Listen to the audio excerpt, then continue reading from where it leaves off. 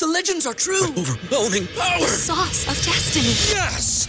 The most legendary sauce has arrived as McDonald's transforms into the anime world of WickDonald's. The greatest flavors unite in all new savory chili McDonald's sauce to make your 10-piece Wick Nuggets, fries, and Sprite ultra-powerful. Unlock manga comics with every meal and sit down for a new anime short every week only at WickDonald's. Ba-da-ba-ba-ba, go! At participating McDonald's for a limited time while supplies last. Mary redeemed a $50,000 cash prize playing Chumba Casino online. I was only playing for fun, so winning was a dream come true. Chumba Casino is America's favorite free online social casino. You, too, could have the chance to win life-changing cash prizes.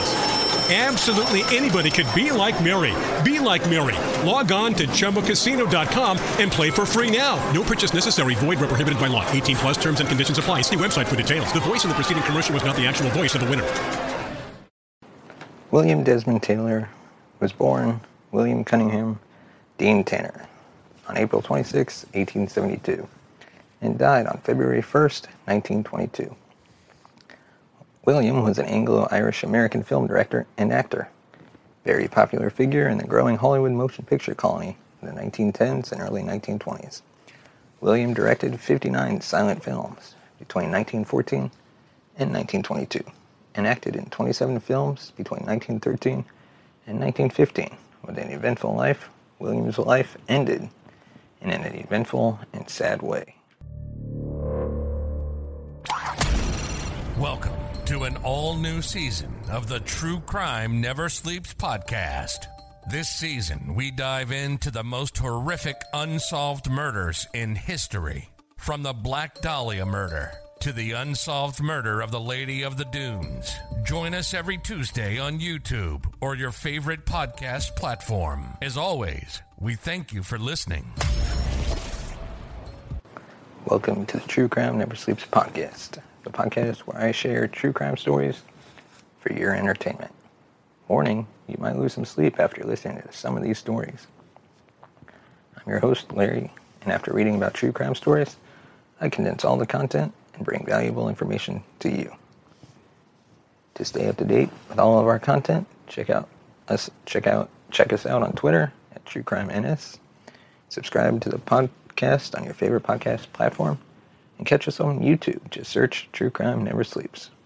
This show is sponsored by Hunt-A-Killer and Poddex. Visit huntakiller.com and use the promo code TCNS for 20% off your first box. Or visit poddex.com and use promo code Larry21. That's Larry 21 for 10% off your first purchase.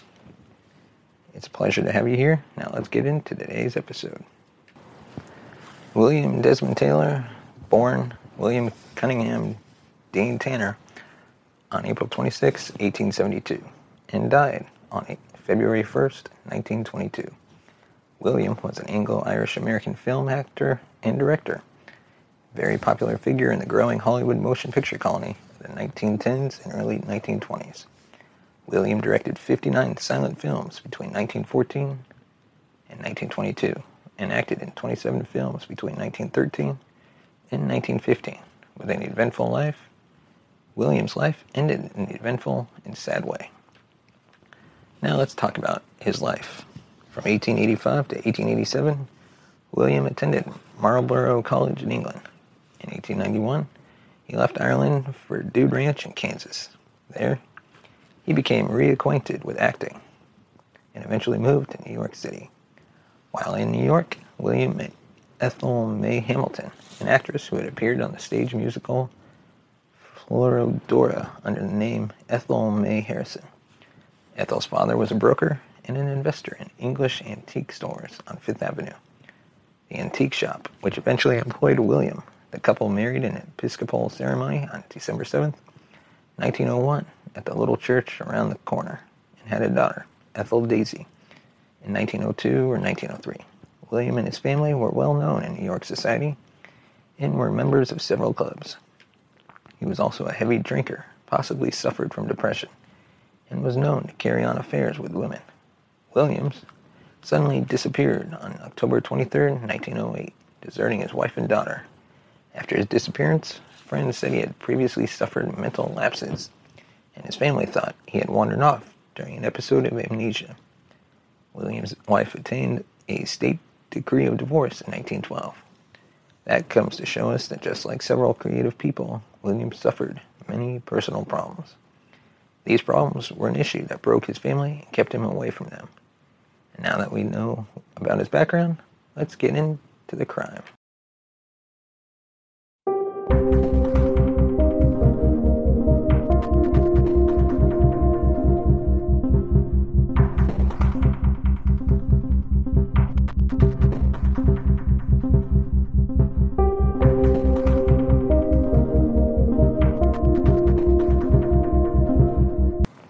It was an early Thursday morning around 7:30 a.m. on February 2nd, 1922. Taylor's body was found inside his small house in Westlake, Los Angeles, at a trendy and affluent neighborhood. A crowd had gathered inside, and someone identifying himself as a doctor stepped forward and made a cursory examination of the body and declared Taylor had died of a stomach hemorrhage. The doctor was never seen again.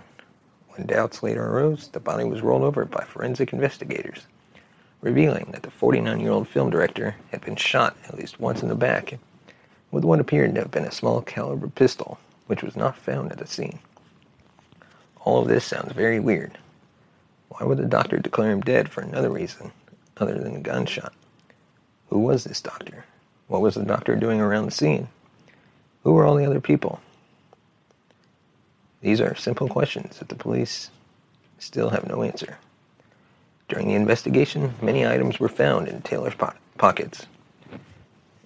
Upon searching, they found a wallet holding $78 in cash, a silver cigarette case, a Waltham pocket watch, a penknife, and a locket bearing a photograph of actress Mabel Normand.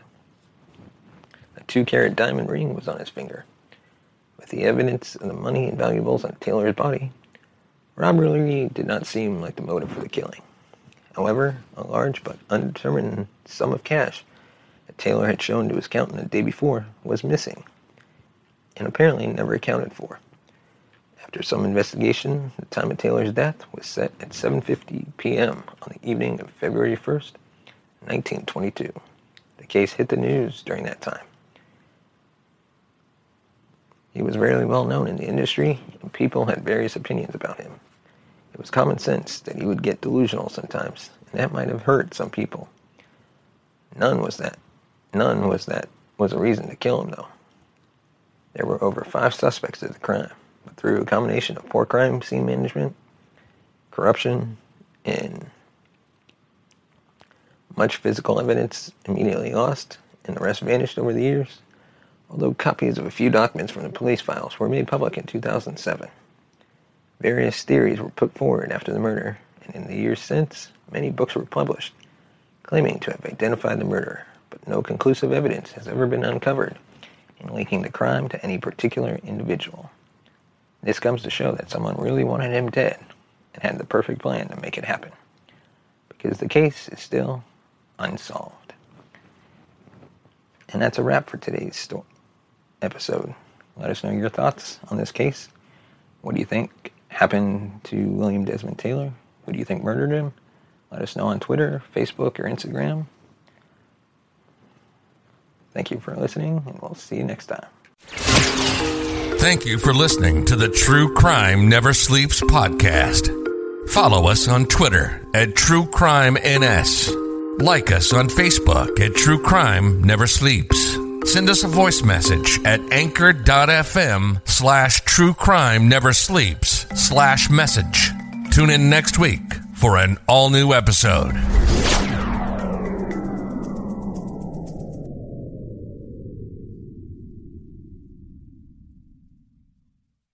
Mary redeemed a $50,000 cash prize playing Chumba Casino online. I was only playing for fun, so winning was a dream come true. Chumba Casino is America's favorite free online social casino. You too could have the chance to win life-changing cash prizes. Absolutely anybody could be like Mary. Be like Mary. Log on to ChumbaCasino.com and play for free now. No purchase necessary. Void where prohibited by law. 18+ terms and conditions apply. See website for details. The voice in the preceding commercial was not the actual voice of the winner.